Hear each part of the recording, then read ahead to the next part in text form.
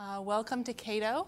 My name is Thea Brooke Knight. I am the Associate Director for Financial Regulation Studies here, and I have the pleasure of moderating today's discussion. Derivatives have been very much in the news and the subject of discussion, especially since the crisis, but they're an area that is not terribly well understood. There's been a lot of misinformation out there, a lot of competing viewpoints. What we'd like to discuss today is first, what are derivatives? What do they do when they're working well? What are the risks associated with them? And then move on to what was their role in the crisis? And what are the proposals that have come out of the crisis for how we can move forward? There's several provisions of Dodd-Frank that have what are considered to be solutions to risks posed by derivatives. And we're going to discuss whether those solutions were necessary, whether they improve our financial stability, or whether they introduce other risks. So I'd like to introduce our guests today. To my left, we have Bruce Tuchman. He is with the New York University Stern School of Business. He's a clinical professor of finance there. He previously was an assistant professor from 1988 to 1994. Prior to joining Stern, Professor Tuchman was a managing director and global head of research for prime services at Lehman Brothers and later at Barclays Capital, where he was also a member of the executive committee of that division. During his tenure, he oversaw significant improvements to the risk governance of the financing and prime brokerage business, as well as the development and implementation of an industry-leading portfolio margin product. Before his work in prime services, Professor Tuchman managed research groups across a wide range of cash and derivative product areas. He started his career at Salomon Brothers in U.S. fixed income arbitrage trading, and Professor Tuchman's current research focuses on public policy with respect to financial markets. We recently published a paper here at Cato on derivatives that is available out in the hallway if you'd like to take a look at that. And he's also the member of risk committee at a major derivatives clearinghouse. To Professor Tuchman's left is Marcus Stanley. He's the policy director of Americans for Financial Reform. This is a major public interest coalition supporting stronger financial reform. Mr. Stanley has a PhD in public policy from Harvard University. He previously worked as an economic and policy advisor to Senator Barbara Boxer, as senior economist at the U.S. Joint Economic Committee, and as an assistant professor of economics at Case Western Reserve University. And to the far left is James Yorio. He's a former managing director and global head of currencies and commodities distribution at Barclays, currently in private life. At Barclays and Lehman Brothers, Mr. Yorio led various businesses in capital markets, including several years in Singapore. He managed the strategic review and integration of parts of Lehman and Barclays' fixed income business in 2009 and ran a distribution of currency, interest rate, and emerging market products, the senior trader of interest rate derivatives, and held senior roles across structuring, trading, and business management. So we're going to have just sort of a Q&A here up on the stage discussing these issues. And after we discuss among ourselves, we'll open the floor for questions from the audience. So I'd like to start with you, Professor Tuchman. Can you just tell us first, what is a derivative? Yes, thank you. I think it's a good idea in a conversation like this to make sure we all know the same words and we use the same jargon. So let me just start very quickly with the example that I talk in the paper. So Anheuser-Busch makes beer. It knows it needs to buy wheat. So it might buy a wheat futures contract. It will say, I am going to buy wheat through this contract, 5,000 bushels for $5 a bushel. So that's a derivative. And I'll give you three criteria for a derivative. The first thing, it's an agreement to exchange cash or goods in the future, right? So in the wheat futures case, it's clearly I'm going to buy wheat in the future. I'm going to give you cash, you can give me wheat in the future. We use the word, I just defined some words so we can use them for the whole time. So we define market risk as the price of wheat going up or down. And then there's the counterparty risk. I make the deal with someone to buy wheat. I have to make sure they honor that obligation. So we call that counterparty risk. Sometimes derivatives are done with an exchange. So they're traded over an exchange. And there's a clearinghouse. So when Anheuser-Busch makes this agreement, it's making with the clearinghouse. So the clearinghouse has the obligation. And the person who's selling the wheat also faces the clearinghouse. That's called exchange or a central counterparty, CCP, derivative. And then you could also have a bilateral derivative. So Anheuser-Busch makes the deal directly with an agricultural producer. And the risk there, the counterparty risk, is one for the other. So anyway, so the first criteria of derivative is exchange of cash and goods in the future. The second important part of a derivative is very little money is exchanged up front. So in the case of the wheat futures, you might have to, if you agree to buy wheat in the future for $5, you might have to put up $1 in what we call margin to make sure that you're going to fulfill on your commitment. So that immediately means that derivatives are very leveraged positions, right? Because if you do $5 and the price goes up $1, so now it's worth $6, you've made $1 on your dollar, so it's a 100% return. If the price goes down to $4, you've lost $1 on your dollar, it's a minus 100% return. So derivatives are, by nature, very leveraged. And the last thing that's important about derivatives is they have what we call the bankruptcy safe harbor. So if I lend money to someone normally in most transactions, I lend money secured on a property or on a machine, and the person defaults, I don't have the right to march into that company and seize the machine to get back my loan. I have to wait and go through a bankruptcy process. Derivatives are different, and you have the right, if someone defaults, to tear up the contract right away, seize the collateral, and use it for something else. So that's called a safe harbor provision. So I'll just say one more thing, which I think is important for this discussion, is that there are lots of things that are not derivatives. So if you buy a bond, you're paying money up front for something in the future, and if there's a bankruptcy, you've got to go through the court.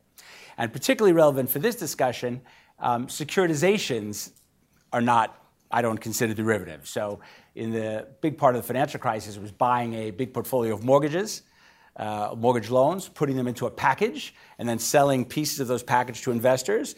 Those are essentially cash securities. You pay up front for the total value of that thing, and the investors get the money later on in a bond, and if there's a bankruptcy, you have to go through a process. So securitizations would not be derivatives in my three definitions. So I think I'll stop there. So Mr. Arroyo, if you can talk about how derivatives are typically used, how they're typically traded, sort of day-to-day. Well, it's very broad-based. There's, as Bruce mentioned, there are commodity underlying derivatives, which the producers of those commodities would use, or there are interest rate derivatives, there are foreign exchange derivatives, and they're really like any equity derivatives, any type of financial asset or commodity type of asset can be derivatized, so to speak, and so people use them mostly for hedging purposes and for levered type of investments. So you have the large asset managers that use derivatives to get exposure to different currencies, to get exposure to interest rates using derivatives. You have corporations who use them to hedge their both input and output. So you can have a commodity producer sell forward what they're producing to hedge their cash flow stream going forward. And they're used in daily life by people who want to have financial exposure or optionality around equity products. So if you want to buy options on equities. So they're really used in many different forums and used by many types of institutions to hedge and to invest. Can you tell us a little bit about why derivatives pose particular risk? What are the risks inherent in them, and why are they a risky asset? Sure.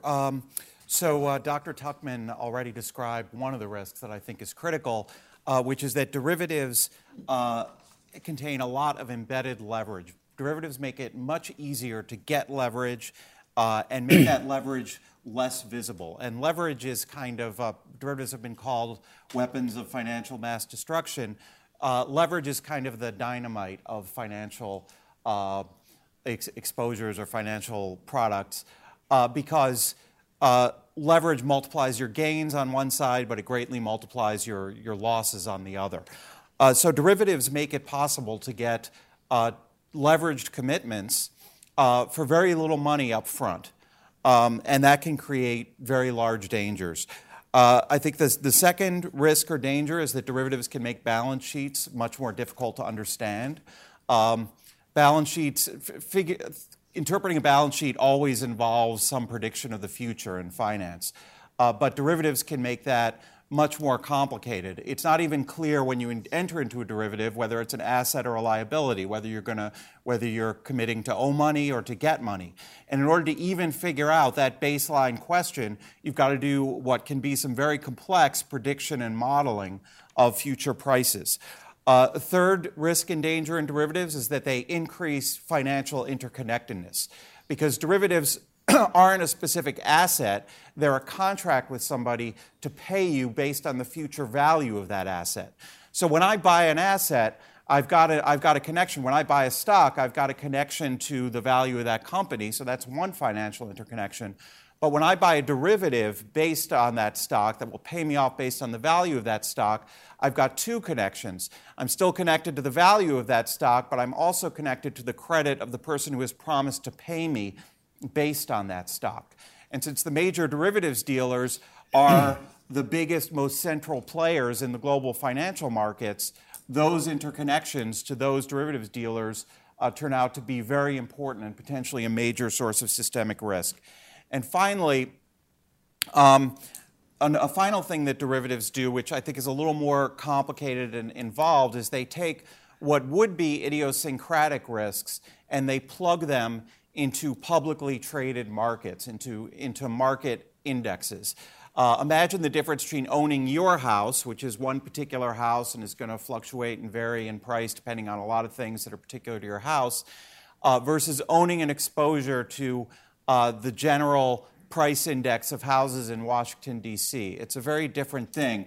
And this creates what you could call the mark-to-market problem, that you have very, very correlated exposures that as financial market prices vary, as they do a lot, all of a sudden a lot of people can get in trouble at once. So these four things, I think, do create a lot of risks around derivatives. And they're sort of behavioral risks in a lot of ways. It's very easy to describe in the abstract how derivatives can reduce risk, and they can be used that way. But the truth is that when you've got a product that is hard for other people to understand and makes it very easy for you to get leverage that multiplies your potential gains, there are a lot of temptations to use that in a very risky way. And we can give lots of examples of that, and I will. So now that we've touched on risk and what derivatives are, Professor Tuchman, can you tell us what your view of the role of derivatives was in the crisis? Right. Could we have that? I prepared one slide let's to see if talk we can about bring that. this up. And I apologize, these might not be in order, so we might have to flip through a couple to get the right slide. So, no. Before that. Sorry about this.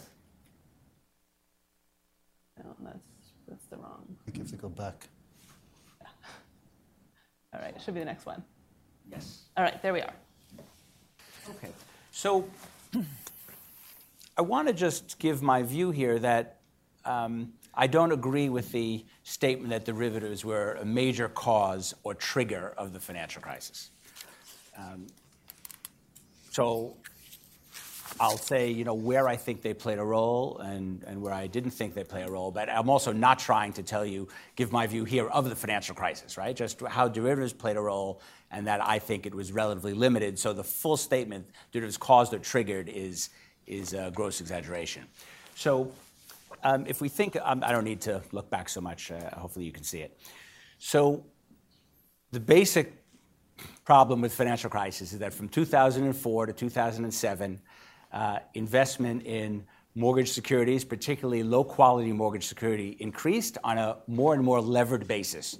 So people took leverage, mostly in non-derivative form, and we can get into details how it did. For those who know, it's mostly these the SIVs, ABCP, asset-backed commercial paper, using, instead of doing loans, doing AAA tranches. So they took leverage in non-derivative form in mortgage securities and in more and more riskier mortgage securities, these subprime securities. So that was going on all the way up to September 15, 2008, and I show just all the downgrades and all the failures we had through September 15, 2008. You see it's quite a list. I mean, it's a list of the largest originators in the United States, and of course, Bear Stearns and Merrill Lynch and the monoline insurers, AMBAC and MBIA, were downgraded. We had banks have large losses. I put just Citigroup up as an example, but lots of banks had losses because of their levered position, mostly non-derivative, and I'll qualify that in 1 minute when I get to the end of the slide. And the Fed, of course, is reacting to those conditions and to the failures by lowering the Fed's funds rate from 5.25% to 2% and starting these extraordinary liquidity programs. So my point is that the crisis was well underway before derivatives appeared in any sense, except this one caveat I'll give later on. And then we had Lehman's failure on September 15, 2008. Lehman did not fail because of derivatives. It also had a large non-derivative levered exposure to real estate and commercial real estate products. There were two major derivatives things that happened with Lehman. One was because, as Marcus was saying, once Lehman failed, all the people that had derivatives with Lehman had to scramble around to replace their hedges. So that was this first thing, what I call the liquidation of the derivatives books. And the second thing is people had bought and sold insurance on Lehman itself. So when Lehman failed, the people who had bought insurance were going to collect money from the people who sold insurance. It turns out those two things had no systemic effects. So the liquidation of the derivatives books was messy. It was really nasty few days, and when we, hopefully at the end, we'll talk about what changes we want to make in derivatives markets. I think we should make some changes so it's not as messy as it was. But markets worked. I mean, they traded, and people traded swaps throughout the entire time, even though it was quite, again, it was quite a mess. Very few derivatives counterparties even noted on their annual reports or their quarterly reports that they lost so much money against Lehman that it was a material loss in these liquidations. So even though that was kind of the first time in my mind derivatives appeared in the crisis, that was not a systemic issue. And it turned out the settlement of the CDS wasn't either. There was a total of originally people were very much afraid because the total outstanding of CDS was very large, but the actual amount of insurance payments from buyers of insurance from sellers of insurance to buyers of insurance was $6 to $8 billion. So it was not a very big deal. And then, of course, the next day, we have AIG failing. And AIG is kind of the first time where derivatives really have a role because AIG failed half in part because of derivatives. It had written insurance on low-quality mortgages and half with the securities lending business, which we don't need to go into detail, but that was in its insurance businesses. We can talk about that if people want. So half of AIG's failure was due to derivatives. Now, of course, we don't know what effect that would have had because at this point the Fed had stepped in and sort of saved everybody. But if we look sort of ex ante, if we look at the exposures that derivatives counterparty had to AIG, they for the big counterparties, it was from 1% to sort of 7% of equity was the largest one. So it wasn't an enormous amount of exposure. I mean, large, but sort of not a crippling amount of exposure to those transactions. And then I'd sort of make one note here, and this is actually one statistic that's not in the paper. The amount of insurance that AIG wrote on subprime was about 6% of total subprime issuance in 2004, 2005. So it wasn't as if they were sponsoring the entire subprime underwriting business themselves. So my general view is the crisis was sort of well underway before derivatives came in. The derivatives came in at a few places where they turned out were not part of systemic risk. And AIG, of course, they were quite important. They were important, super important in the failure of AIG. But that total story doesn't justify derivatives caused or triggered the financial crisis. I want to put one caveat, though, in what I say. There are these other things, which are called synthetic CDOs, which are a derivative form. You write insurance on mortgages, but this time in derivative form. And that the banks were doing, so Citibank was certainly doing a lot of this, and that was around. Now, the thing is, though, that it's hard to get numbers on this, but this was kind of 8 to 15% of all mortgage residential risk. But that includes the hedges. So that includes when Citi bought insurance for itself. So to the extent that people were selling insurance, like sort of hedge funds or smaller places, people were selling insurance to Citi. Citi was being made safer by those. So this 8 to 15% is sort of the total risk, but a lot of that included hedges, so that's not going to be part of such a huge part of the systemic issue that just general over-leverage to mortgages. So if you look at this picture, I have in my mind, if you want to make the statement that derivatives made the crisis 5% worse than it would have been otherwise, I can live with that. I don't know what the number is exactly, but it's not going to be that derivatives caused or triggered the crisis. So that would be my view. Just explain a little bit why it's important that this risk includes hedges. Just be a little bit more. Because I think that's part of how derivatives are used. Right, but if you see, we don't really know when we have these securities. We don't know how they're being used. So if the derivatives were being all taken, but let's say banks use these derivatives to increase their leverage, so they all bought more exposure to mortgages from derivatives, then that would be additive to the rest of the leverage that they took, which I was talking about earlier on. But if they use the derivatives actually to hedge some of the risk away, then it actually takes away from the total amount of risk that they were bearing. Right. So it kind of matters when we look at that number how it was being used. Okay, great.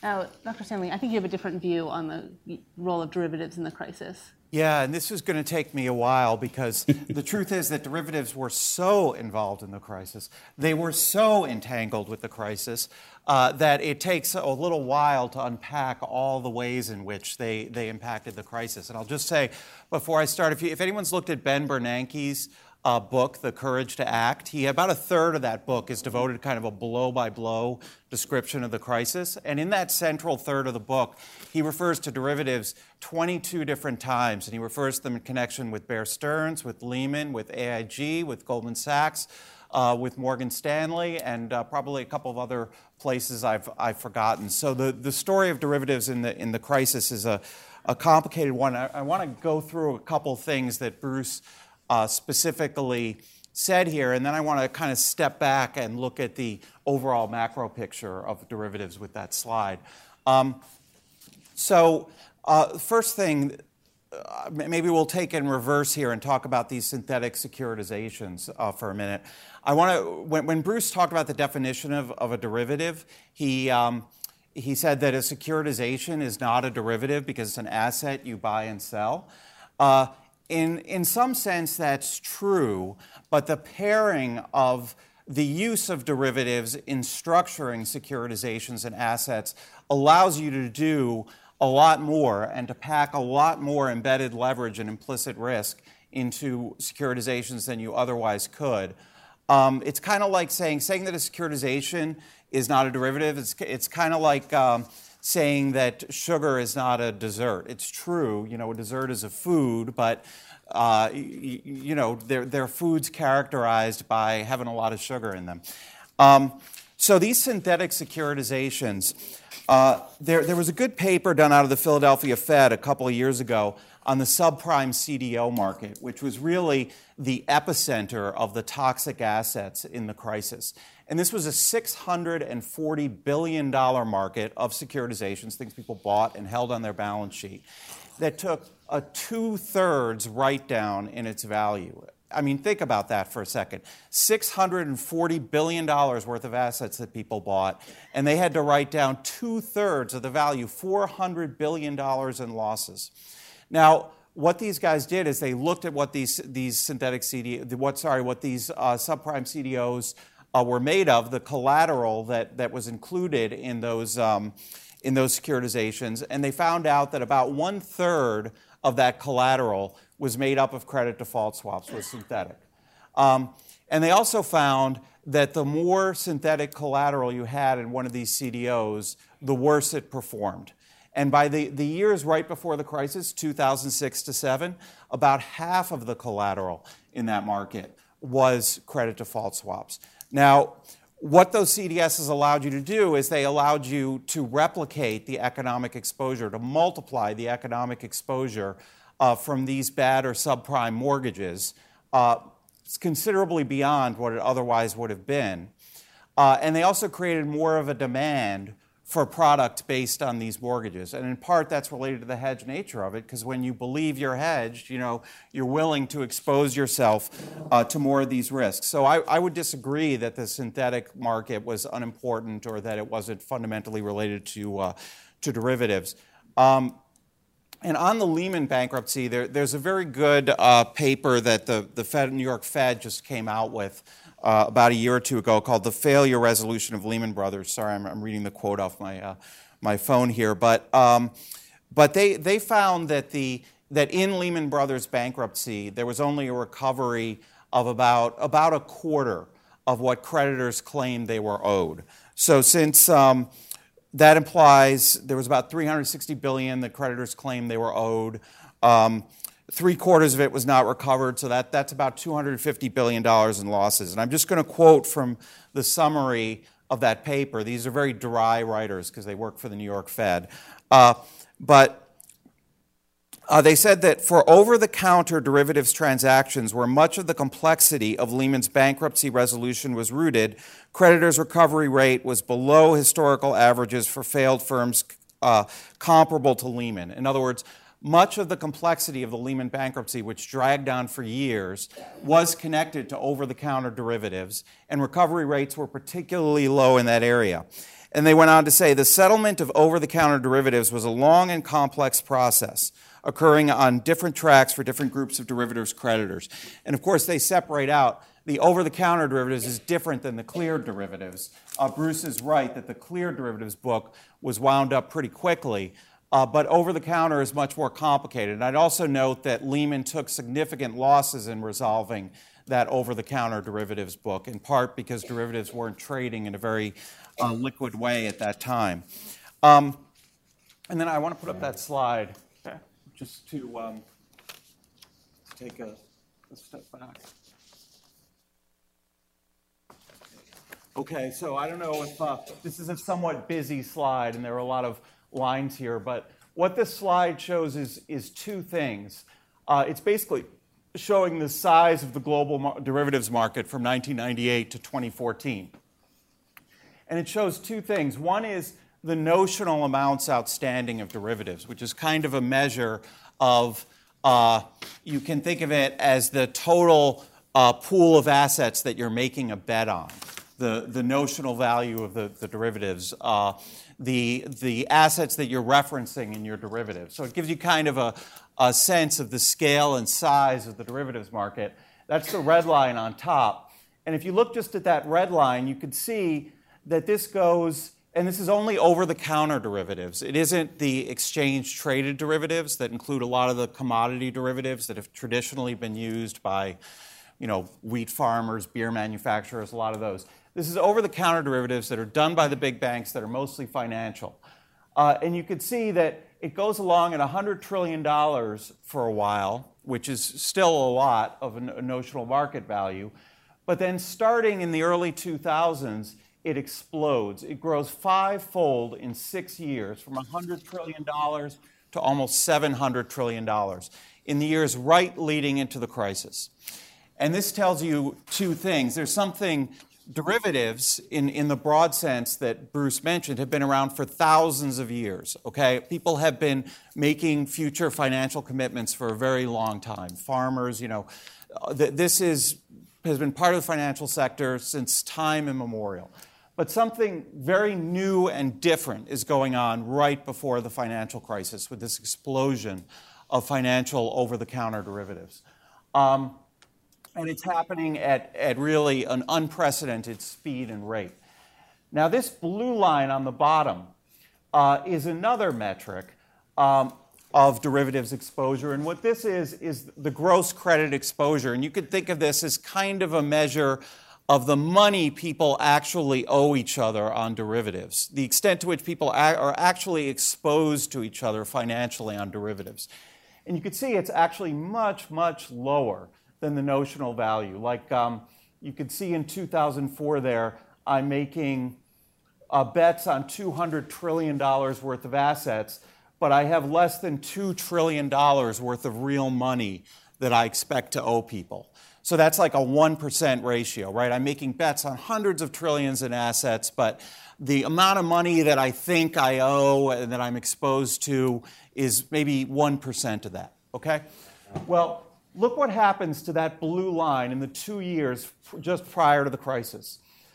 In December 2006, people think they've got about $2 trillion worth of total exposure on derivatives, which is a lot, right? But this is spread all through the global financial system. So presumably people see this, they're planning for it, they can handle it.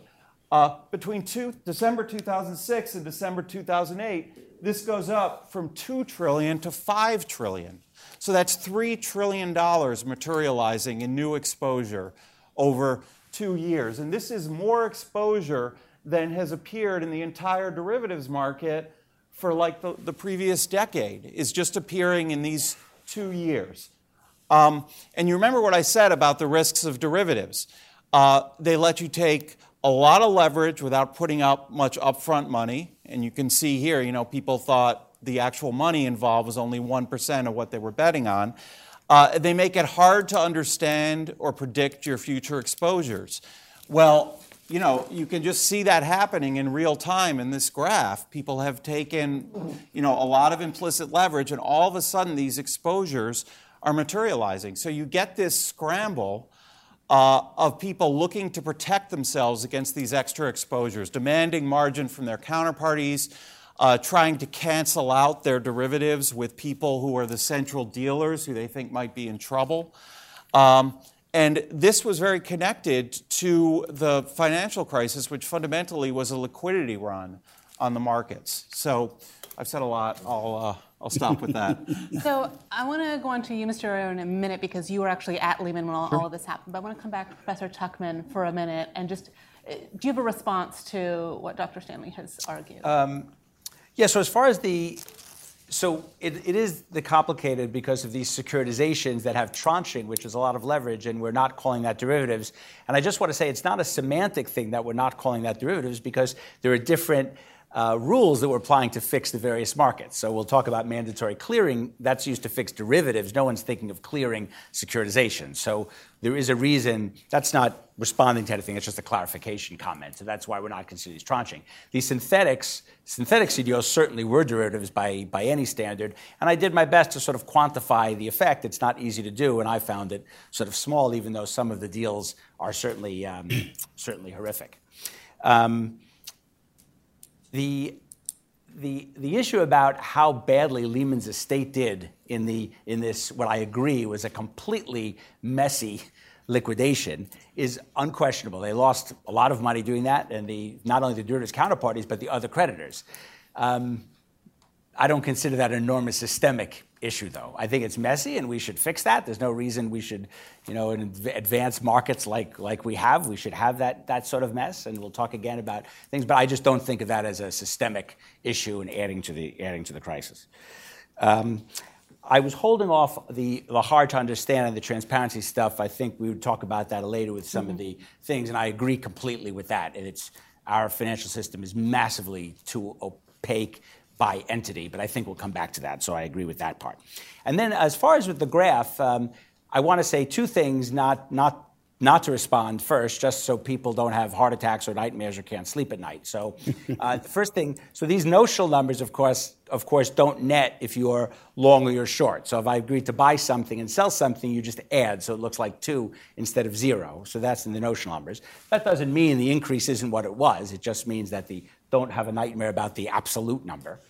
And then for the gross exposure, again, I'm not right now commenting on the increase, but just don't have a nightmare of those numbers either, because that exposure is collateralized. So you put collateral against that exposure. We don't know exactly how much of collateral is, but it's a lot of collateral against it. So the only response I want to give is my story of the crisis, that I gave, not of the crisis, of derivatives in the crisis, was that mortgage investments on a very levered basis went up dramatically, and that involved hedging, a lot of extra hedging requirements, which we see there.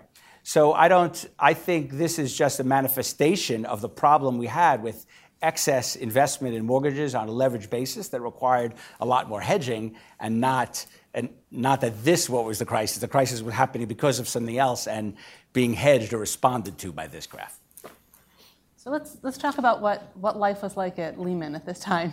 Well, firstly, I would say that there's definitely plenty of blame to go around, right, in terms of the crisis and what happened. And the point on leverage and the point on derivatives, you could look at and I think this is Bruce's point, is you could look at other asset classes and see the same type of escalation of leverage in bank balance sheets, and that these things really combined to give us a crisis. So there's plenty of blame to go around in terms of how these things happen. So it feeds into kind of what happened and what I observed at my time at Lehman Brothers, and the first inkling of an issue. I mean, there are plenty of inklings, if you will, but it was the Friday before Lehman went bankrupt, which was that I was at the office at 7 o'clock in the evening, and as I was walking out, my responsibilities included foreign exchange and foreign exchange derivatives. And we were okay. We were in a good spot. We were in an okay position with collateral and with our clients and our exposures. And as I was walking out of the office on Friday night, then I walked past our financing desk, our repo desk. And when you see the financing desk in the office at 7 o'clock on a Friday night, then you know there's a serious problem. And you know that there's a margin call on Monday. And that's what I mean around there was plenty of leverage. There were lots of other assets that were levered that really had a cascading effect. And I knew to be worried at that point when they were valuing mortgage securities, valuing a bunch of different securities to make sure that they knew what their position was and what margin they had to call for on Monday morning. And then we know what happened after that. So that became a big issue. Now on Saturday of that weekend, I got a call from the head of our business and said, we need you to go to the Fed, and we're going to try and pare down, and this is something we'll probably talk about a little later, and goes into the point of the gross exposures, is we need you to go help pare down the exposures that we have. So go to the Fed and figure out if we can collapse the derivative portfolio, so the longs versus shorts among different counterparties. And I said, that's impossible. Like in 48 hours, that's just impossible to do, which turned out to be the case. They said, all right, well, let's just hold off and let's not do that because it's literally an impossible task to do. And that is part of the problem with the gross exposures, is that if you let it get out of control, you have too many positions where you can't actually, it's just too hard to do something in a crisis, or it's too hard to get a handle on what your total exposure is. So that was something that we couldn't do. And then obviously on Monday, it was massively chaotic. And what was interesting about it was that part of the problem was that some Lehman entities declared bankruptcy and some didn't. So you had a lot of uncertainty as to what derivative positions, financing positions that were either in bankruptcy declared entities or not. So it was very difficult. It was totally chaotic. And what happened from my seat was that the OTC derivative positions went into a legal process. So we just had a formal process that we have in place. You declared what collateral you had, and what we had, that people gave us default notices. So that's called a default notice. They say that you've defaulted on your position. We're asking for our collateral back, and we're asking to collapse the positions or to close the positions down. So that process started happening, and it was reasonably orderly. And what that meant also is that clients had to then replicate their positions. So they had to go and find another dealer to. If they had a swap on with us, then they had to go find another dealer to replicate that position. So that started happening, and actually reasonably orderly. So we'd get default notices. We would figure out what collateral position is. There's a couple of days that you have to figure out your balance, and it happened reasonably orderly. But the issue became not necessarily from derivatives, but what I saw was because of the declaration of bankruptcy, what happened was people didn't want to pay us just normal way of business, right? So if you had a settlement that was coming in, nobody wanted to pay you that money because if they had something coming back a day later, they didn't want to lose the cash. So you have what's called fail to pay and fail to receive. That was a big issue for us. In our business, we had along the order of, like, 2 days later, we had the order of 27 billion failed to pay and 25 billion failed to receive. I mean, these are massive these are actual cash numbers. So they're massive positions, and that caused a serious problem for us, which took weeks to sort out with the help of the Fed, with the help of Barclays coming in, so they helped us to manage the cash positions. Citibank was a clearing bank of us, and they had taken some hits on what they also were trying to unglue the system. So it was all these things that came together where you had the bankruptcy process, the leverage, and margin calls happening not just in derivatives, but in all these other asset classes that really made it massively chaotic. Plus, which I think the Fed is really addressing with trying to simplify some of the financial institutions and to have a plan around how their bankruptcy would proceed in the future. You had this complication of all of these subsidiaries, some bankrupt, some not. And so that created some real problems. And I do think that's a major part of financial reform, is to make sure that institutions are cleaned up and they have that, what they call the living will. And so you know how to resolve institutions going forward. And before we move on to talk about Dodd-Frank, I think this is going to be relevant. Can you tease out the distinction between an exchange-traded derivative and an OTC derivative, and how those are used differently? Because I think it's going to matter for the rest of our conversation. Well, yes, sure. An exchange-traded derivative is one that is on an exchange. So it's on your counterparty is the Chicago Mercantile Exchange, for example, or the CBOT. So if you transact a derivative contract, then that goes on an exchange. It's cleared. There are rules on margining. There are rules on both initial margin, variation margin, and there's also a very clear process of default. And then the OTC, which is over the counter, is when two counterparties get together and they say, I want to receive fixed on an interest rate swap. I want to pay fixed on an interest rate swap, and they have a contract with each other to do that. So that's governed by usually an ISDA contract, where they have the trade on with each other, and they exchange collateral, or they have credit risk to each other as a result of the transactions. And can I just add one thing to that? So the kind of justification for over-the-counter relative to exchange is customization of terms. So in the paper, I give the example of someone who wants to buy aluminum but want the aluminum in the local price on the third Wednesday of every month. So you can't get that kind of customization. Now, of course, the problem is that it's pretty clear that a lot of dealers have tried to make the argument that something needs to be customized, maybe that doesn't, just because they can make more money that way. But that's at least the idea of when we want to have over the counter, and so it's not a one or the other. There are pluses and minuses to both. So let's move on and talk about, now that we've talked about derivatives, the crisis. Can I say one more thing? Sure. Please do. One more thing about OTC derivatives is that that's different from an exchange, is that there are no, or had been no, rules in place around collateral. So it wasn't very clear and consistent in terms of how collateral was transferred between counterparties. So that's one major difference, which if you had a counterparty that didn't, AIG for example, that didn't post collateral, you could take completely unrestricted leverage on if you're selling a credit default swap, for example. So that's one big difference. Whereas as an exchange, you're required to have collateral and initial margin up front.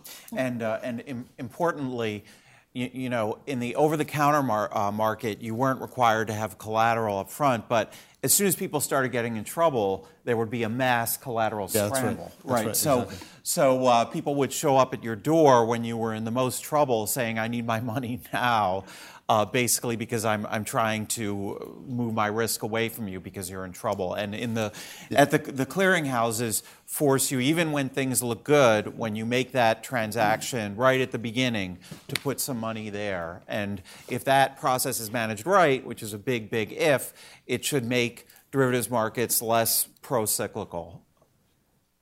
Let's move on and talk about Dodd-Frank and reform that has been either proposed or enacted in response to this. So can you just give us an outline of what are the reforms that are in Dodd-Frank? Yeah. So the first thing I would say is that Dodd-Frank, I would say, in many ways, took a light touch to the derivatives market. And people will perhaps roll their eyes at that because there have been a lot of pages of rules put out on derivatives under Dodd-Frank, and there's a long, complicated there's a long, complicated part of the Dodd-Frank Act about derivatives.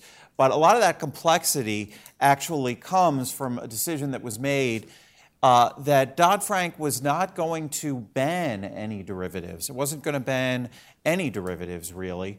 It wasn't even going to put, say, limits on the absolute number of derivatives you could have. It was just going to require better risk management and better transparency of derivatives. So the major components that were done in order to do that is, first of all, you have a requirement that all derivatives have to be margined up front. So this reduces the amount of leverage that you can get. People have to put up that collateral, that down payment on their potential derivatives exposures. And for the more customized kinds of derivatives, and Dodd-Frank let you continue with customized over-the-counter derivatives, that's done through a margin requirement on those over-the-counter derivatives. And for more standardized derivatives, that's done through a mandate that those more standardized derivatives have to be cleared, and the clearinghouse is going to require the margin. And in terms of transparency, there were a number of things done. One was to require exchange trading for those more standardized derivatives. And exchange trading is actually a little bit different than clearing. This gets complicated. But this is basically that the derivatives had to be traded on exchanges where the clients could see actionable prices, just like you can go to the stock market and know that if there's a quote out there, that quote is public. IBM is $50 a share. If I pay $50, I will get a share of IBM. That's actually very different than calling up a dealer and negotiating a price and not knowing what the general price in the market is, which was the situation in over-the-counter derivatives a lot of the time. So there's a mandate for exchange trading, and there's also a mandate for reporting to regulators and the public on your derivatives positions. So those there's some other elements, there are a number of other elements, but those are the core elements in terms of better transparency, better clearing and margining that were done in Dodd-Frank. So let's talk about the concept of mandatory clearing that's part of the Dodd-Frank reforms. I know that you have some views on this, Professor Tuchman. Can you talk about this a little bit? Right. So I have an abbreviated list of 8 things I don't like about mandatory clearing.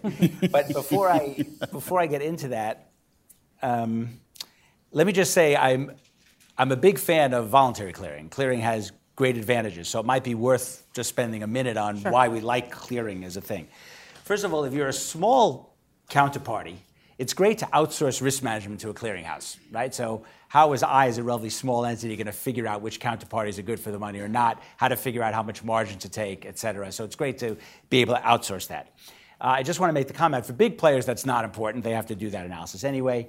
And also, it's only for liquid products that you can outsource the risk management. So for interest rate swaps, for corporate CDS, everyone will agree on how to do margin. I did that for a living for part of life, and I claimed I was the only one in the world who could do it, but it's not true. Anyone could do a job on those simple products.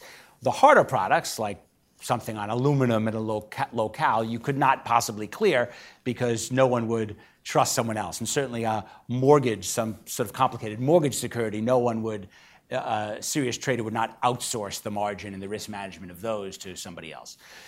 So clearing is great for risk management, but only for liquid products, mostly for small players.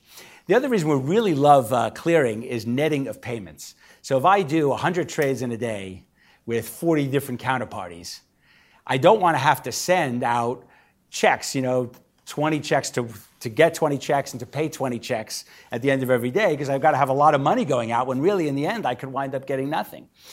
So that introduces a lot of risk in the system if you have all those separate payments. And clearing is beautiful because it sort of collapses that. Is that for me, that number? No, okay. And then finally, the other thing, and this relates to something that Jim said before, the thing that's beautiful about clearing standardized projects, so it's something like wheat futures. If I buy from Marcus and Marcus buys from Jim, Marcus is basically out. He's bought and sold. If he's working in a clearinghouse, he just drops out. So his credit risk doesn't matter anymore. So that's also a beautiful thing that happens naturally for standardized products. Okay, so I'm a big fan of clearing, but I really don't like mandatory clearing, that being forced for every single trade to clear. The first thing to point out is, so only liquid products will be cleared, but in my view, liquid products had nothing to do with the financial crisis. So it's kind of odd that something that had nothing to do with the crisis is sort of such a big part to clear the liquid products. Just to point out, a lot of people, this is really against nothing that's said here, it's more in reporters who got, a lot of people write that central counterparties eliminate counterparty risk. And that's not true. They just neutralize the risk. So if I'm a big dealer and I spread out my trades across all my other counterparties, there are 10 big derivative dealers, I have a tenth of exposure to each of the other 10 counterparties. If I do a clearinghouse, I'm still responsible for a tenth. Right? There are subtleties around that argument, but that's basically the idea. It neutralizes, not eliminates the risk. For very liquid products, CCPs, I think, are just as good as other people for managing the risk, but not particularly better. One danger of CCPs is, so Marcus said that sort of bilateral margin rules can change, but the clearinghouses are allowed to change margin at any time as well. So they could also increase margin. And when they do it, they're going to do it at the same time for everyone, as opposed to if we have 100 different models of different people who are trading. It's not 100, let's be fair, there are 10 dealers, right? So, but at least we have some not correlation there. They're all going to raise at the same time. That was 3, by the way. I haven't been numbering them, so I'll number them. So you only got 8 to worry about. So 4 is, and this is really a key thing about why I don't like mandated, is you lose cross-product diversification. So what do I mean by that? If I am doing an interest rate swap with someone, and I'm also doing another trade that has interest rate risk, like a repo financing. The person is probably doing something sensible. The person might have a hedge transaction. The swap is hedging something else. So if I do a swap with that person and do a repo transaction with that person, those two kind of cancel out. If I owe margin on one side, I'll collect margin on the other side. It's kind of naturally a very safe set of things. My variation margin payments will be very small because every time that one side goes up, the other side tends to go down. So that kind of cancels out. Whereas if I strip out the interest rate swap and make that cleared, now I've got a lot of risk because now I'm facing only one side of the trade, which is going to go up and down a lot. That doesn't mean we shouldn't clear anything, but there are situations when the cross-product diversification is more important than the lots of trades within one product. 5. So people jump a little too quickly to say margin is always good. Okay, so I'll give you one set of situations where you don't want to take margin, and this is what we call the CVA business model. So if I'm doing business with a lot of counterparties that are real hedgers, okay, so they're not the people we want to demonize synthetics, however big they were, right? So these are people who are hedging. So a pension fund who's doing an interest rate swap against liabilities, or other people who are doing hedging. So I, as a dealer, think that they are pretty safe set of assets. So, but they don't really have, first of all, they don't have margin, but let's say we made them do it. But the business model was, I'm going to charge each of them a little bit of an insurance premium. I'm going to say, listen, I'm doing this trade with you, but you might default. I don't think so. I watch you, you have a hedge position, but I'm going to charge you, which is called a credit value adjustment, CVA. I'm going to charge you that premium so that if a number of you default in my whole client base, I'll be covered, my business will be okay as a whole. If I force all those trades to be cleared so that everyone has to put up margin, well, I've gotten rid of counterparty risk because I've got this margin, so they're not going to default now. But what have I introduced? Liquidity risk. So now they've got to come up with these variation margin payments all the time. So if markets move a lot in one direction, pension funds and other people who don't not so easy to raise cash. So I could, in certain situations, just substitute liquidity risk for counterparty risk. 6 is that it just quickly again, initial margin can be very pro-cyclical. The clearinghouses may have to raise margin in a crisis, and in the CVA model that I just described, you don't have to raise margin, there isn't any margin. 7, we're increasing the demand for collateral a lot, so demand for safe securities that have to be posted. Why is that a problem? Well, how are we going to get that safe collateral? One thing that's happened, already started to happen, is collateral swaps. So someone's going to take securities that are not that great, give them to a pension fund, get safe securities, and post those to the clearinghouse. But what does that mean? The next time we have trouble, we've dragged the pension funds and the insurance companies who've done these collateral swaps into the crisis. And also, this is another, each of these things we're talking about can take hours and hours to talk about. But one problem we had in the crisis is this is just a fundamental thing about financial markets. The demand for super safe liquid assets is enormous relative to the supply. Okay, again, we can spend a lot of time talking about it, but that's true. And one of the problems in the crisis is we created these asset-backed commercial paper, which was to create these sort of what seemed like safe and liquid assets, turned out not to be. So by demanding a lot of collateral, we have the risk that we're creating an extra crunch, and we're going to wind up creating more super safe things so that we can use the treasuries to post to the clearinghouses. And number 8 is just that the CCPs have become certainly a too-big-to-fail entity. It's now unthinkable for a CCP to fail because even if it's not that much money lost because we manage it well, we can't let it fail because we can't have trading and all derivatives stop at the same time. So maybe I should pause there. So I want to make sure that we That's have just on time mandatory for clearing. audience questions, and we could keep going through this, I think, for another 3 hours and still not get through everything. So what I'd like to do is, Dr. Stanley, if you could give your response to what Professor Tuchman has just discussed, and then we'll get your reaction, Mr. Iorio, and then we'll do final thoughts, and then open the floor to everybody. Great. So. Well, a number of things that Bruce said are true, and there are clearinghouses don't get rid of risks; they repackage risks, and in particular the models that clearinghouses use for margining are crucially important, and they're crucially important for regulators to oversee, because if they're done wrong, you can get yourself a lot of trouble with clearinghouses, and you can lose out on a lot of the risk management benefits. So regulators are looking at and thinking about a lot of these issues. I think just to step back and take a more macro look at clearinghouses. Clearinghouses have been around since the mid-19th century, and a U.S. clearinghouse has never failed.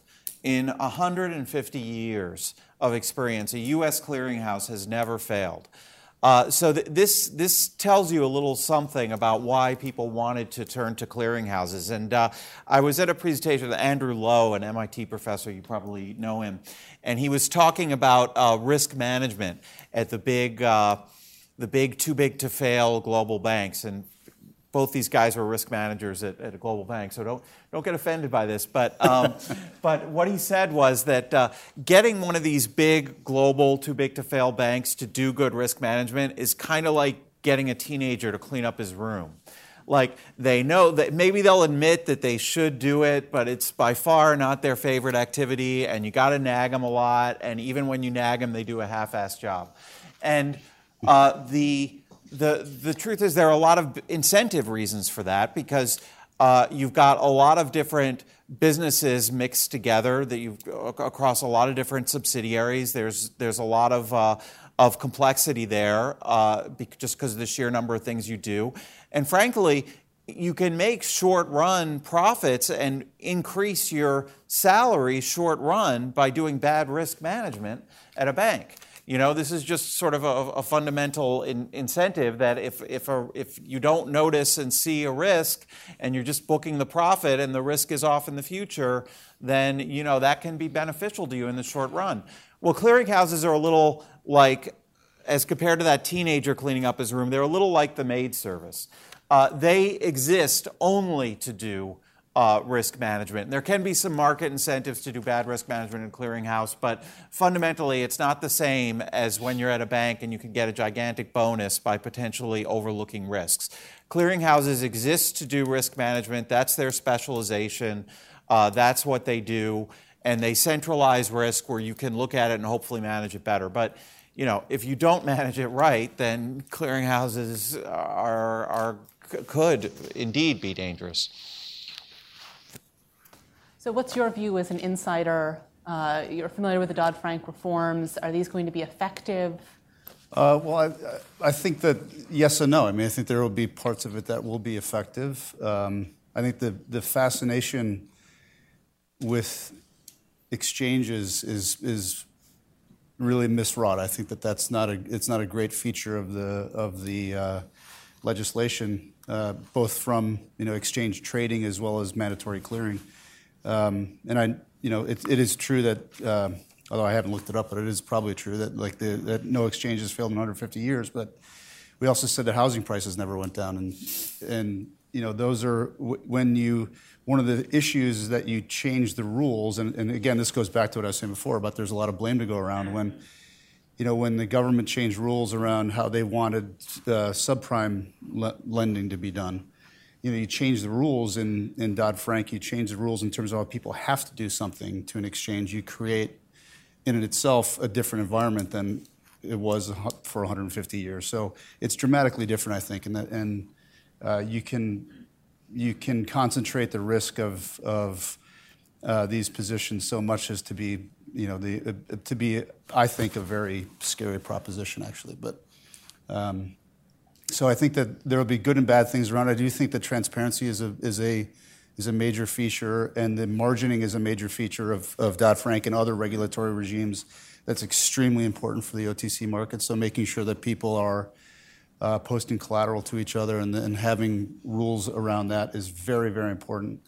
And it will change in a good way the cost of doing doing things that are non-essential. So the really complicated derivatives that probably don't have very much value to people other than people creating them will tend to go away as it becomes more costly to trade derivatives and post collateral against them. So then it becomes the utility function of the derivatives market becomes more real in terms of you have an end user who needs to do something and there's a real need for it. So I think that will be beneficial in terms of the legislation. Then I'd like to just go down the row and have brief last thoughts. We didn't get into recommendations as much as I might have liked to, but so last thoughts, and then we're going to open the floor for questions. Well, I just one comment just about the clearinghouses not having failed. I think one of the reasons is they chose to do the most liquid securities that they've created, and I actually think the regulators are being quite sensible. No one seems to be pushing illiquid products into clearing. But I think that's why we've had such a good record. They've chosen to do safe things. I would like to just do two quick recommendations because I think one area of agreement we definitely have is the opaqueness. I just think that it's so hard to figure out what a financial institution is doing. I tend to blame the kind of accounting regime we have. It's sort of very difficult for managers to step out and say something different from what are the required forms of accounting, and we really need to improve that. And having a long list of swaps trades is not going to do that. I mean, you need a holistic, some way to get it better. Actually, I have a quote here that Marcus wrote in one of his papers, which I wanted to bring, which is wonderful. It says, we've got to get lots of eyes on what's happening in financial institutions. There's just not enough information to do that now. So I think that's a big change we need to have. And the other thing to change, I do think these safe harbors that I mentioned are just way too wide. In other words, that what AIG did with those mortgages should not have had a priority in bankruptcy treatment. And I have papers about that. You can read about that. And I think if we tighten those up, we'd avoid some of the really illiquid derivatives that we don't want to see around. Well, yeah, I don't quite know how to sum it all up, but I guess I would say, and we could, you could have a day-long conference on this. Derivatives have been around for a very, very long time, but something really did change over the last 10 or 20 years in terms of the use of derivatives in financial engineering and in the creation of a great deal more derivative exposures than there ever have been in the financial markets, and you could kind of see it in that chart that I put up. Derivatives, to an extent that unless you are somehow professionally involved with it, derivatives are sort of a key tool and component in all kinds of things that are done in the financial markets. They've become really, really central. And as I said, this is a new development, and even though a relatively new development, and even though derivatives do bring some benefits and can be used for beneficial purposes, I think it's reasonable to look at whether there's been an overshooting and whether some of these ways in which derivatives can enable leverage and hide risk are maybe bad reasons that their use has grown so much, and that we should be comfortable if margining and if some of the things that we do from a regulatory perspective shrink the derivatives market. We should be comfortable with that, I think, because I think that there probably has been overshooting over recent decades in the financial markets. I would actually, I would agree with that, actually. I think that you look at the growth of the derivative balances over, the relevant time frame that we were looking at before, and that's grown significantly faster than GDP has. So, you can, and so had leverage in that period as well. So, I think they're all very related issues, and so we're seeing a natural pullback with the help of regulation of the size of these balances. And the important part of making sure that in order to have very functioning, solid and functioning capital markets, derivatives are an important part of it. But there do need to be things done to make them quote unquote safer and more transparent. And I think some of the legislation gets us there. I think in many ways it's misguided, particularly around the exchanges. I have a real worry about the exchange element to it, and but we're getting there, and I think that it's a good debate to have because there needed to be reform. But I think blaming derivatives for the crisis would not be the right thing to do.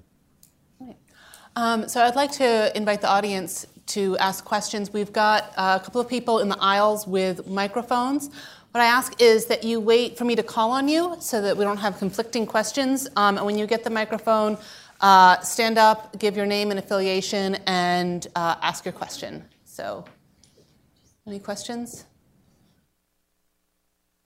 This gentleman in the front row here.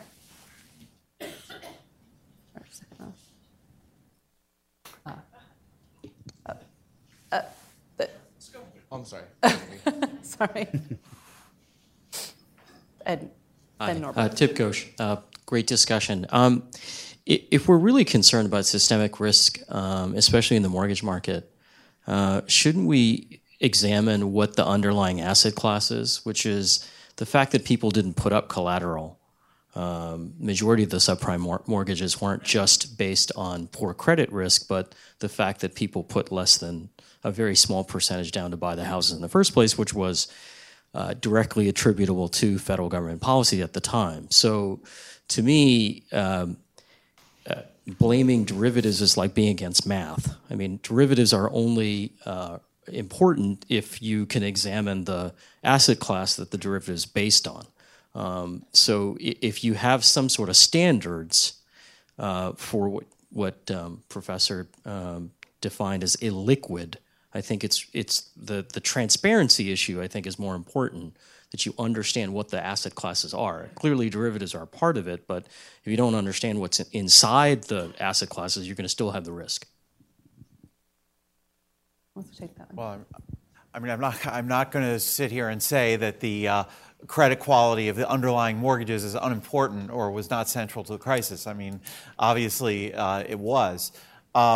But I will say that the regulators, I was about to say the regulators weren't stupid, but I'm actually not completely sure about that. But the regulators before the crisis knew that there was a potential issue in the subprime market. And in 2006 and 2007, they looked at the subprime market and they said, well, how many losses do we think that there will be in the subprime market? How many people will fail to pay their mortgages? And how much will their house value drop?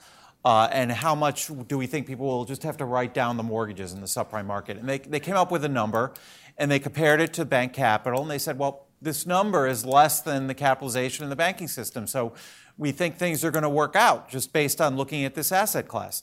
Well, they were wrong. And why were they wrong? Well, they were wrong for a bunch of reasons. One reason was that the exposures in that asset class had been multiplied through resecuritizations and through synthetic securitizations, a great deal more than they understood.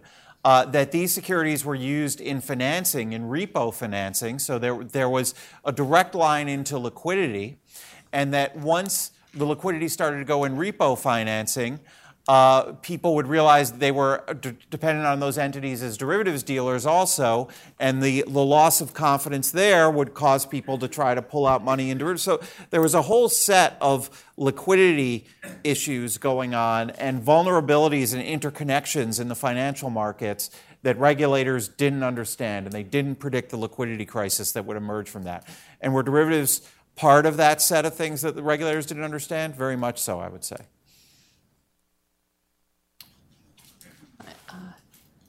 Yeah.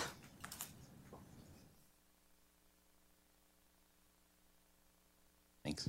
Norbert Michel, Heritage Foundation. So this wasn't really my question, but now I'll just point out that maybe there's a problem that the regulators who didn't understand derivatives, not 5 years later, are going to be in charge of regulating all those derivatives. But I digress. My question is, do any of you have any specific examples of how Title VII, Dodd-Frank, the new rules, the new regime, actually improve transparency? Not just in general, sort of, but specific examples of how any of those rules that have been promulgated actually improve the market transparency that we say, or that they say we need. Sure. Well, one example was there was just a report out of the Bank of England looking at derivatives pricing for end users, and they found that derivatives that were traded on these new exchanges, thanks to a mandate, had dropped significantly in price for end users compared to other derivatives. And they went out and they measured that, and they found hundreds of millions of dollars in savings to end users. So that was would be one specific example. And I think that there's regulatory transparency in terms of capitalization of derivatives. I think there are still issues and problems there. And in terms of but I think there is an improvement there. And in terms of liquidity risk of derivatives, we have a liquidity coverage ratio that specifically looks at the liquidity drains that could be coming from derivatives, and regulators are imposing that. So, I would agree with that. I think that the liquidity has improved in certain areas, and then you have. Although it still has to be worked out, is that the reporting requirements for positions, I think the data set is so massive that everybody's really struggling with how to use it. I mean, it's a major issue, and if I forget, there was one estimate that we had where if we had to meet every regulatory obligation around what we had to report, then we had to invest $10 million in a new server farm for, this was when I was at Barclays, £10 million in a new server farm to just deal with the massive amount of data requirements. So I think eventually we'll figure that out, but I think it is important for regulators to have the look in terms of what positions are and how they net across counterparties. I think that is very important. But it still needs to be proven out. I think something that Bruce said before is related to this, where he said we need a better means of accounting for derivatives, which I think is really true, because just sort of dumping that giant list of derivatives on people isn't going to do it, and that is a very, very difficult data set to deal with. And the question is, how do you aggregate it so it's economically meaningful and people can respond in the right way to it? But before the crisis, when the regulators went into these big banks, they found they couldn't even do risk aggregation. They couldn't even sum up their sort of net exposures, who they owed money to, who owed money to them, at the level of the entire bank. And derivatives were certainly part of that. It wasn't the only set of exposures that weren't understood.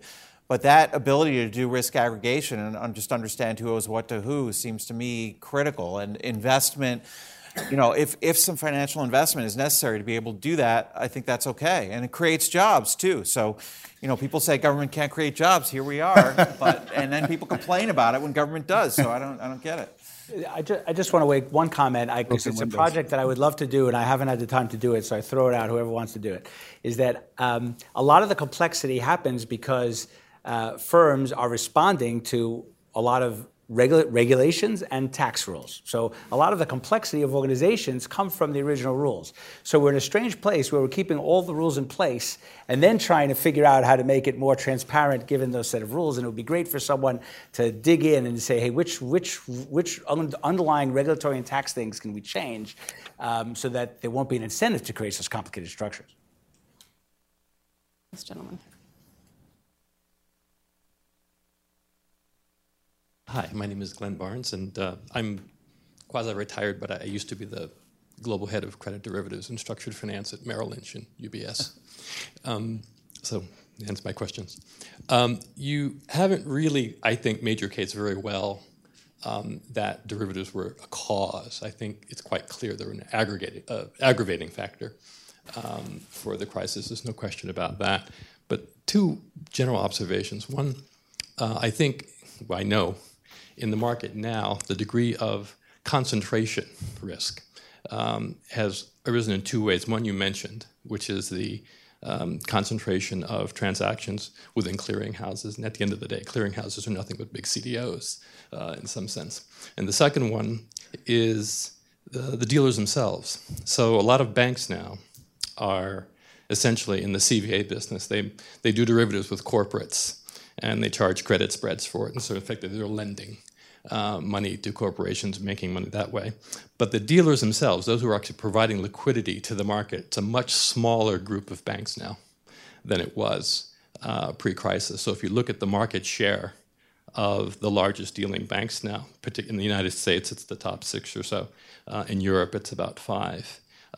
They have an incredibly large percentage of the market, both for liquid derivatives, OTC derivatives, and in some sense, more importantly, the less liquid, more structured derivatives. And this is something that's been caused by regulation. A lot of banks have decided to go into other businesses or treat derivatives as sort of niche businesses as opposed to mainstream businesses. So I think that's perhaps an unintended consequence, frankly, because now you have more concentrated risk in both of these ways than you did pre-crisis. And some of the comments about the Lehman unwinds, I think, were quite interesting as well. I mean, right now, for example, just as a data point, there's a secondary market in derivative claims on Lehman.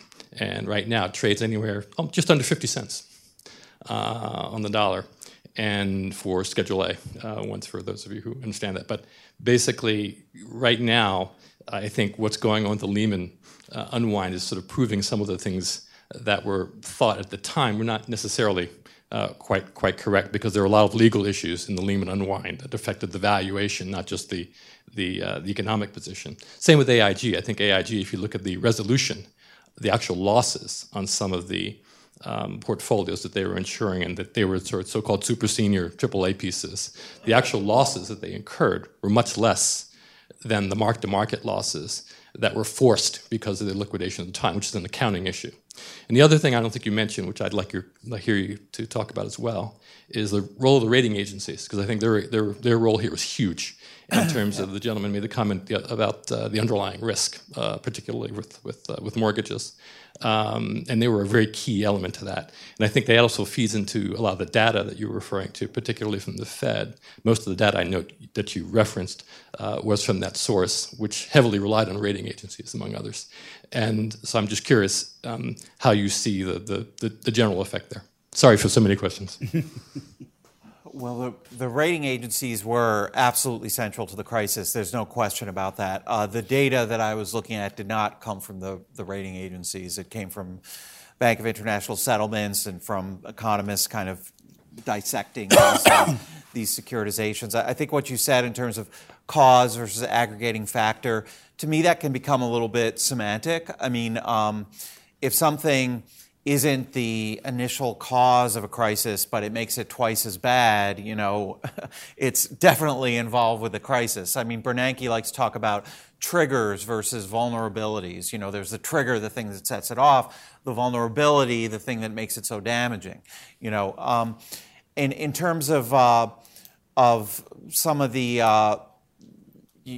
what we see about the valuation of the AIG the stuff that AIG wrote CDS on, or some of the derivatives implications in Lehman. The crisis was a liquidity crisis.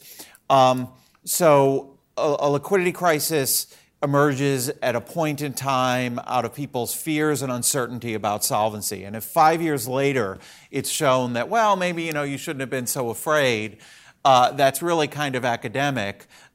Because people were afraid, and because they were afraid, they stopped lending to each other. And because they stopped lending to each other, millions of jobs were lost, and bailouts were triggered, and on and on. So, those are I guess. Oh, and in terms of concentration, that's related, I think, to this general problem. I mean, coming from Merrill Lynch, how some of that increase in concentration happened.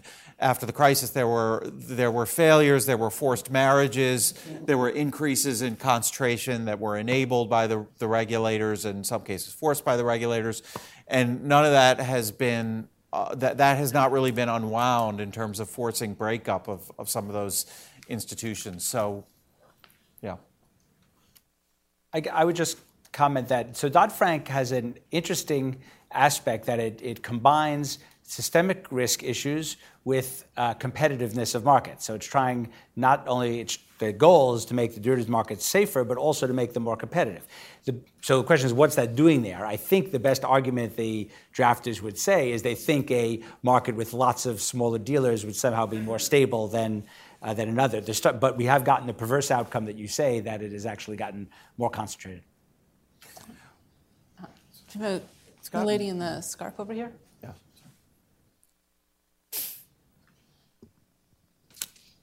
I think I have a less serious question. Have any of you seen The Big Short?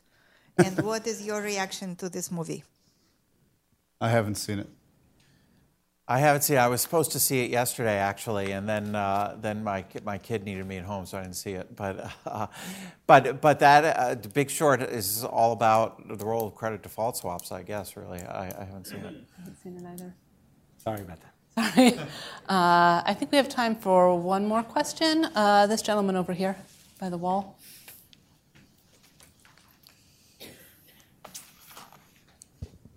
Thank you. I'm Stephen Kennedy. I'm with ISDA in New York. And I guess I have a comment and a question. My comment is, I think what I heard was that there's a general consensus that systemic risk issues, such as that were related to derivatives in the financial crisis, were primarily related to credit default swaps in the AIG situation.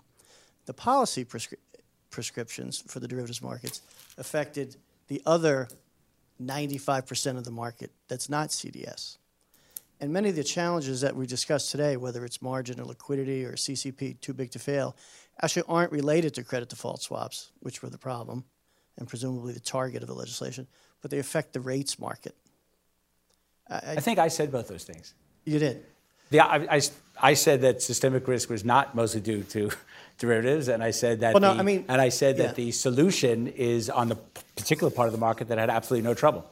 I guess my question would be, there's been some knock-on effect from a small part of the derivatives market that tarnishes the overall market. Interest rate derivatives are 90% of the market. CDSs are 5%.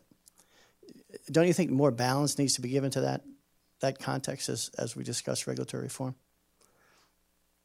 Well, yeah, this is something that comes up a lot. I would say that CDS are probably more than 5% of the market when it comes to the actual market exposure or market value compared to notional value. But that's because the ratio there is different than the rates market. But I think the CDS market should be an area of special emphasis, but I don't think that the CDS market was the only kind of derivative involved in the crisis, because the interconnection risk and the run risk, liquidity risk created by derivatives markets went beyond the CDS market. And it was related to the fact that these big banks at the center of Wall Street who were getting in trouble during the crisis were also major global derivatives dealers with numerous counterparties who were dealing over the counter with unclear margin rules and unclear risk management. So when Lehman failed with 1 million almost 1 million open derivatives positions. Not all those derivatives positions are, a lot of those derivatives positions are interest rate swaps. When people, Bernanke talks about how derivatives counterparties were starting to try to get away from Goldman and Morgan, even entities that were healthy, they were trying to rehypothecate their derivatives away and cancel out their derivatives position. That was creating a liquidity run and liquidity pressures on those big derivatives dealers. So the interconnection risk and the margin calls went well beyond CDS, I think. Just for the audience, so to Mr. Kennedy's point, so you have CDS on corporate bonds, which also were not an issue at all in the crisis. So we're talking about even a smaller part of CDS, which is CDS on mortgages. Well, I think that's all we have time for. Thank you very much. I invite you to join us for lunch. You go up the spiral staircase upstairs. And please pick up a copy of Professor Tuchman's paper out in the hallway. If you don't want more paper, it's online at cato.org. So thank you very much to our speakers.